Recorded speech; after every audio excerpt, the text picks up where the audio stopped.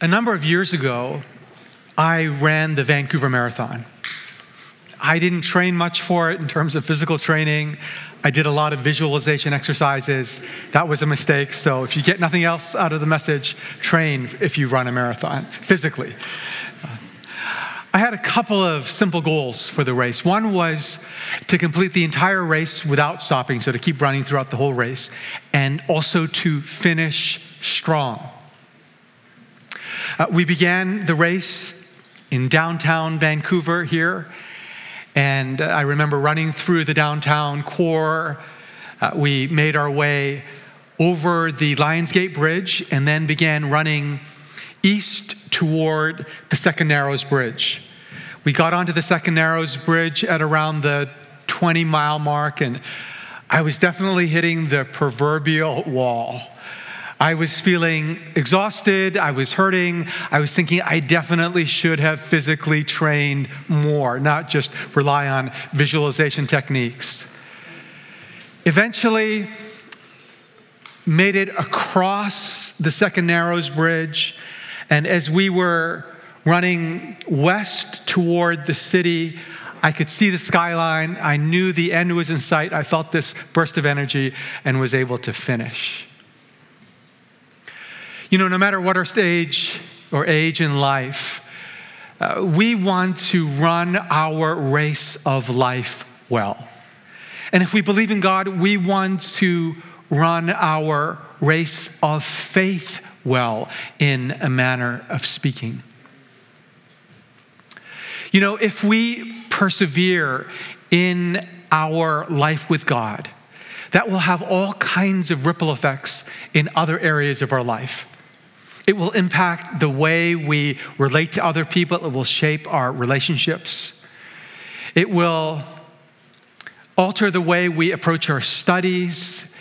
It will transform the way we view our work. And if we have a close relationship with God, it will make us into a certain kind of person. We will grow into people of wisdom and courage and compassion and resilience. And over these next several weeks, we're going to be exploring what it looks like to become people of resilient faith. We're going to be looking at the famous Hebrews 11 chapter in the Bible. We're going to be looking at people who are featured in the so-called Hall of Faith chapter and others. They're singled out because of their faith, meaning their trust in the faithfulness of God. We'll be looking at people like Moses, David, and Esther, people who exhibited resilient faith. But as we begin our series, we're going to be looking at Abraham, who is considered to be the founder of our faith, or the founding father of faith. And so in Genesis chapter 12, we read about how God approaches Abraham, who at the time was known as Abram. Now, Abram means exalted father. Abraham means father of a multitude. So we could say, Abram, daddy. Abraham, big daddy. And so listen to God's word from Genesis 12. The Lord said to Abram, "Go from your country, your people, and your father's household to the land I will show you. I will make you into a great nation, and I will bless you, and I will make your name great, and you will be a blessing. I will bless those who bless you, and whoever curses you, I will curse, and all peoples on earth will be blessed through you." May the Spirit of God speak to us through this, his inspired word. So here in this passage, we see that Abraham was called, along with his wife Sarah, to leave their country, their people, Abraham's father's household, and to go to a land that God would show them. And similarly, in Hebrews 11, verse 8, we read, By faith, Abraham, when called to go to a place he would later receive as his inheritance, obeyed and went, even though he did not know where he was going. And so in this passage in Hebrews, we see that Abraham and Sarah were called. I don't know if God used a horn to get their attention or not. And they launch out into this adventure of faith. And one of the things that we learn through the journey of Abraham and Sarah is that resilient people listen to a call from God. Resilient people listen to a call from God. Now, when we sense that we have been called by God, say to a particular course of study, a relationship, a particular kind of work, that sense of call to those things, to the study, to the relationship, to the work, to the whatever, will cause us to persevere in those things. And if we feel called by God to trust and follow Him, we will exhibit resilient faith. Now, we know that Abraham and Sarah were famously called to leave their community of Ur in modern-day southern Iraq and to venture out into a land that eventually would be known as Canaan. Now, many of us, if we've read Genesis, will recall that part of their call. But I want to focus in on another very important part of their call in verse 2, where God says to Abraham, I will make your name great and you will be a blessing.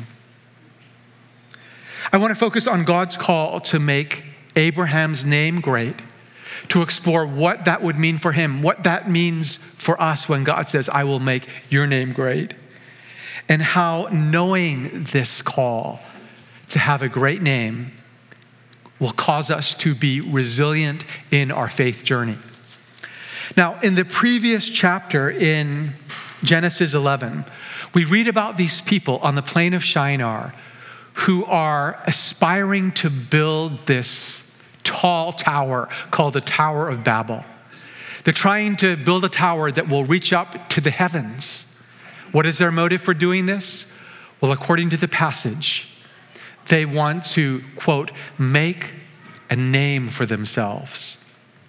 When we make it our primary aim to make a great name for ourselves, our name ultimately will be forgotten.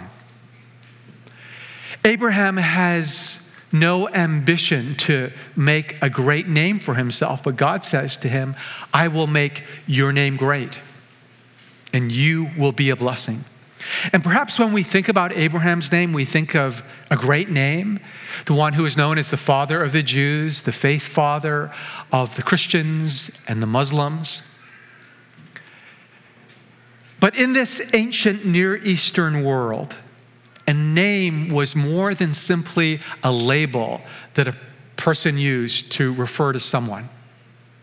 It was something that actually revealed their character.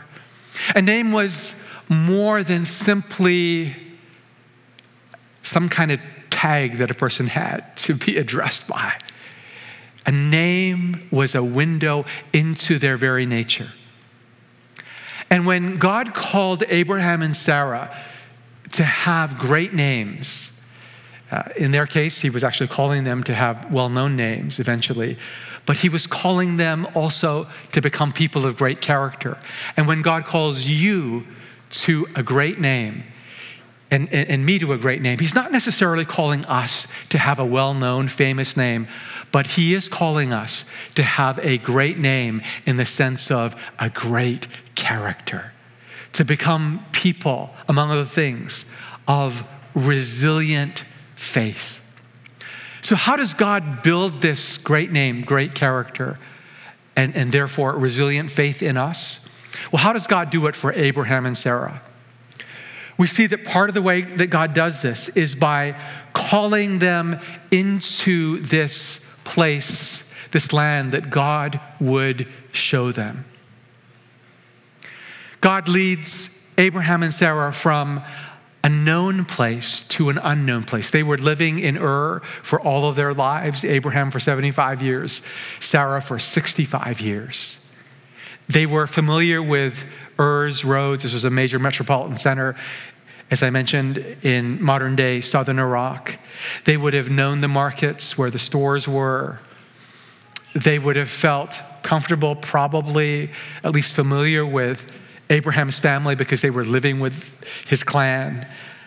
They would have known their neighbors. They would have had their home set up just the way they wanted to. But God leads them from this known place to an unknown place, from a familiar place to an unfamiliar place, from a secure place to a place where they feel insecure. And sometimes the way God grows resilient faith in us is by leading us from a familiar place to an unfamiliar place, to a known place to an unknown place. For some of you, when you came to Vancouver, it was an unknown place for you, a new place. For Sharon coming to Vancouver, it's a new place for her. She was actually living here some years ago, but it was new then and new in a sort of different way now. Some of us will be called to a new course of study, a new line of work, a new relationship. For some of us, a relationship will end for us and we'll be in a new chapter of our lives. For pretty much all of us, the pandemic felt unfamiliar, new in a not good way. Some of us will be called to a journey within, which will include unfamiliar territory inside us. And being led into an unfamiliar place where we feel insecure can be difficult, but that can also be the place where we learn to trust God in our vulnerability and grow a resilient faith and a great name, a great character. And if our lives belong to Christ, we can know with confidence, as Paul says in Romans 8:28, that all things are working together for good, for those who love him, who've been called according to his purpose. For those whom God foreknew, he also predestined to be conformed to the image of his Son. When our life belongs to Christ, we can know that God is causing all things to work together for our ultimate good, meaning for us to be transformed into the image of Christ. God is causing us to grow in character, to become resilient in faith through new experiences, through challenging circumstances that may be unfamiliar to us. How else might God cause us to grow and to exhibit a great name in the sense of a great character and a resilient faith?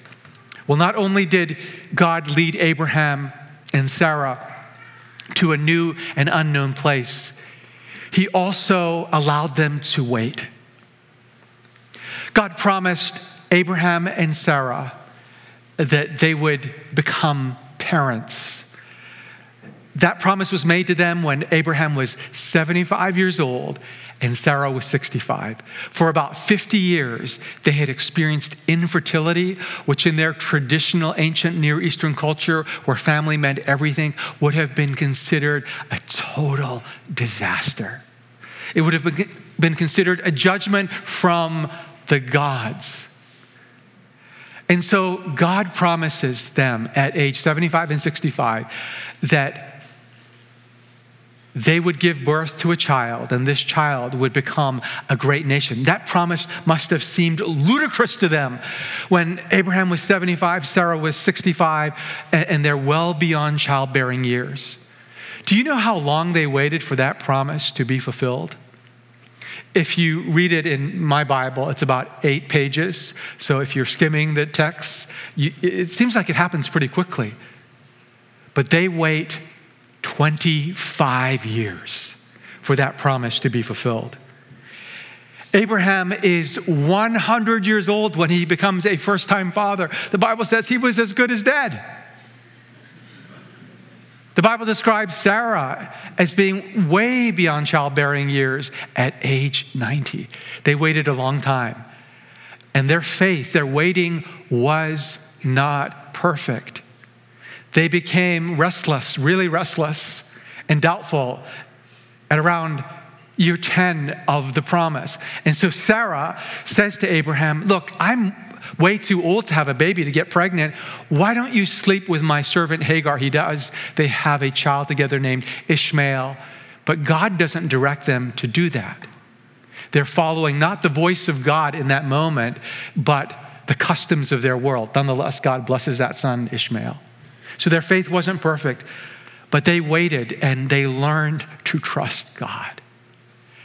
And sometimes the way God grows a great name, a great character in us, is by allowing us to wait. And all of us here are probably waiting for something. Maybe we're waiting for doors to open to a certain school or for a course of study to end. Maybe we're waiting for a certain kind of work to open up. Or maybe we're waiting for a relationship to begin. Maybe like Abraham and Sarah, we're waiting for a child. Maybe we're waiting for someone important in our lives to experience a turnaround. Maybe that someone is us. Maybe we're waiting for someone's health to be restored. Maybe we're waiting for chaos to end. And waiting can be difficult, especially when it feels like not much is happening while we wait. This past summer, our family was in Chicago. I was there to speak. We were also visiting some dear friends of my wife, whom she had first met when she was doing a high school exchange program there years ago. At the end of our trip, we're at Chicago O'Hare Airport, ready to board a flight back to Vancouver. The person at the Air Canada counter makes this announcement. This flight is completely full. Would anyone like to volunteer to check their luggage? Now, I never check luggage because I like to have it with me. But I figure this is a direct flight from Chicago to Vancouver. There's no way they can lose my luggage. There's just no way. So I very magnanimously and generously volunteer my luggage to be checked. We arrive at YVR at the airport in Richmond. I go to the carousel. And guess what? My luggage is not there. Either the airline has lost it or someone has inadvertently picked it up. I circle that carousel countless times. It's obviously not there, but I keep circling it. I look at other carousels, it's not there. I eventually go to the counter for lost luggage and file a report. And the person behind the counter asks me, by chance, did you have any cash inside? I say, I never travel with cash, but this time I happen to have some cash. It wasn't a huge amount, but it wasn't a small amount either. But more importantly, in that luggage, I had a journal that I've been writing in for 2 or 3 years over the pandemic, and a diary that I've been keeping, a daily diary, for 4 years. I can't reproduce those. So I felt the weight of anxiety as I left. I had a tag on my luggage with my phone number, waiting for that phone call, waiting for an email. Nothing comes. The next day, I wait for that phone call, check my email many times. No one has reached out to me. And so that afternoon, I log onto the Air Canada website, type in my ID number. Up pops a message saying, your luggage has been found in Chicago. It will be flown back to Vancouver and delivered by courier to your home. I felt a wave of relief, a real sense of, this is good, finally. Even though I still had some waiting to do, I felt a lot better because I knew something was happening. The luggage came later that night. When we are waiting and feel like nothing is happening, nothing is moving forward, that can be especially tough and frustrating. But if we know something is happening, that helps. Most of us are waiting for something far more significant than luggage, my luggage that's been lost. And it's not easy. But if you know that God is doing something while you wait, in you, for you, it can make the waiting more endurable. A pastor that I know who served in the San Francisco Bay Area for a number of years, John Ortberg, has said, what God does in us while we wait is just as important as what we're waiting for. What God does in us while we wait, forming perseverance, patience, whatever it is, hope, is just as important as what we're waiting for. And sometimes God calls us to weight training, not this kind of weight training, but wait, W-A-I-I-I-T-T-T-T kind of training. It's not pleasant, but as we trust God in our waiting, God can form Christ's character in us, his resilience and his hope. In Romans chapter 5, Paul writes that suffering, including the suffering of waiting, produces perseverance. And perseverance, godly character, and character, hope, and hope ultimately does not disappoint us. And so sometimes, like this young one, we can laugh through our waiting. I hope that you can laugh like that dear child. Abraham and Sarah had a lot of waiting to do.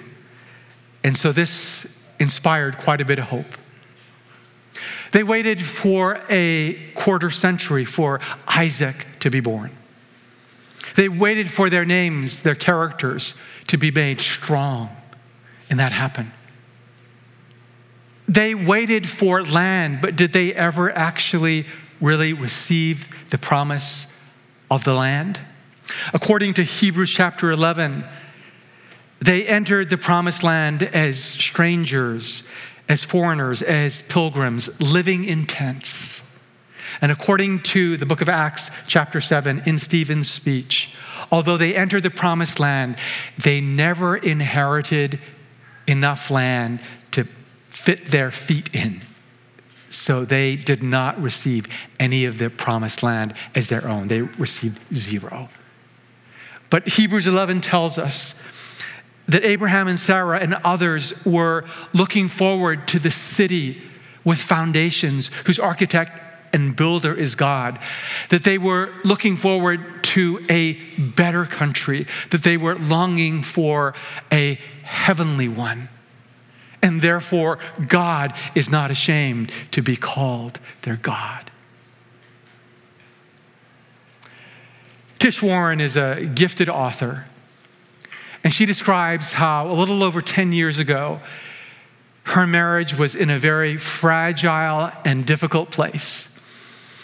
She and her husband, Jonathan, had grown miserable and lonely and weary after years and years of fighting.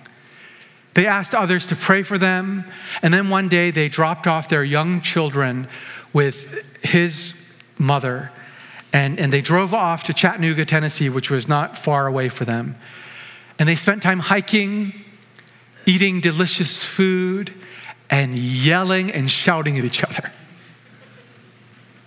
At the end of their time in Chattanooga, they walked into a gift shop, and they bought a magnet that still is on their fridge to this day.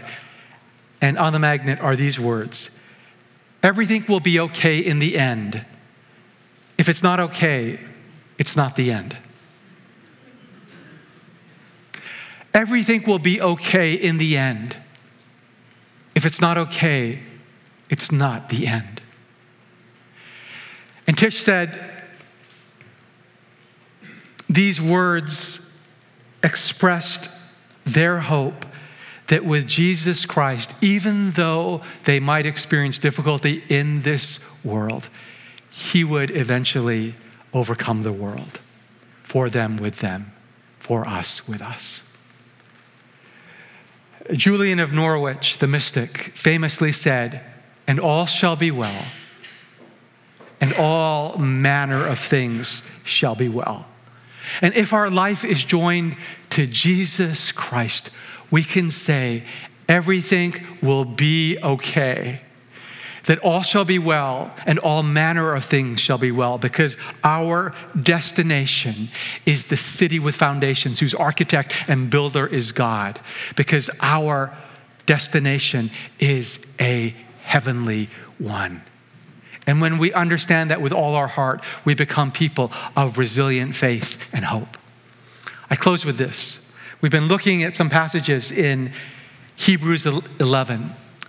In Hebrews 12, the writer pens these words: "Therefore, since we are surrounded by so great a cloud of witnesses, let us lay aside every weight and the sin which doth so easily entangle us.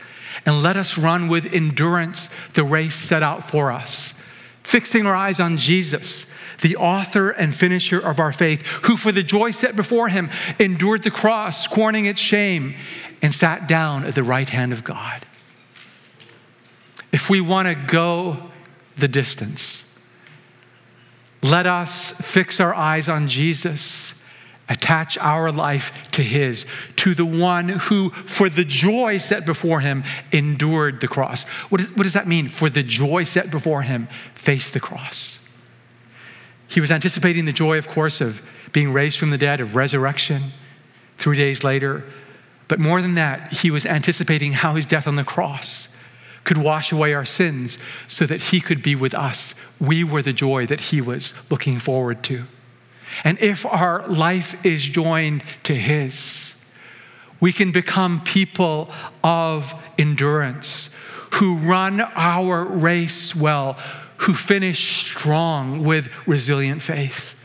And one day we will cross the finish line and we will experience resurrection and we will know joy unspeakable. Let's pray together.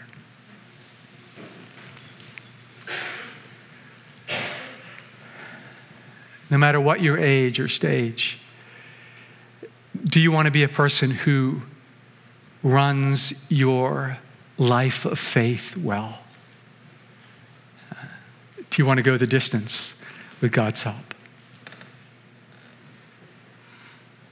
Do you want to be a person who exhibits resilient faith? If so, in your heart, look to Jesus and attach or reattach your life to his and say, let's do this together.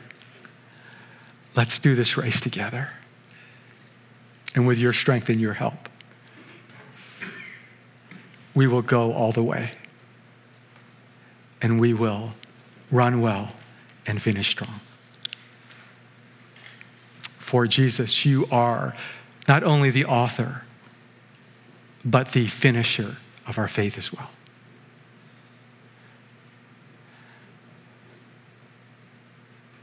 And so may you start and finish well with Jesus. In the name of the Father, the Son, and the Holy Spirit. Amen.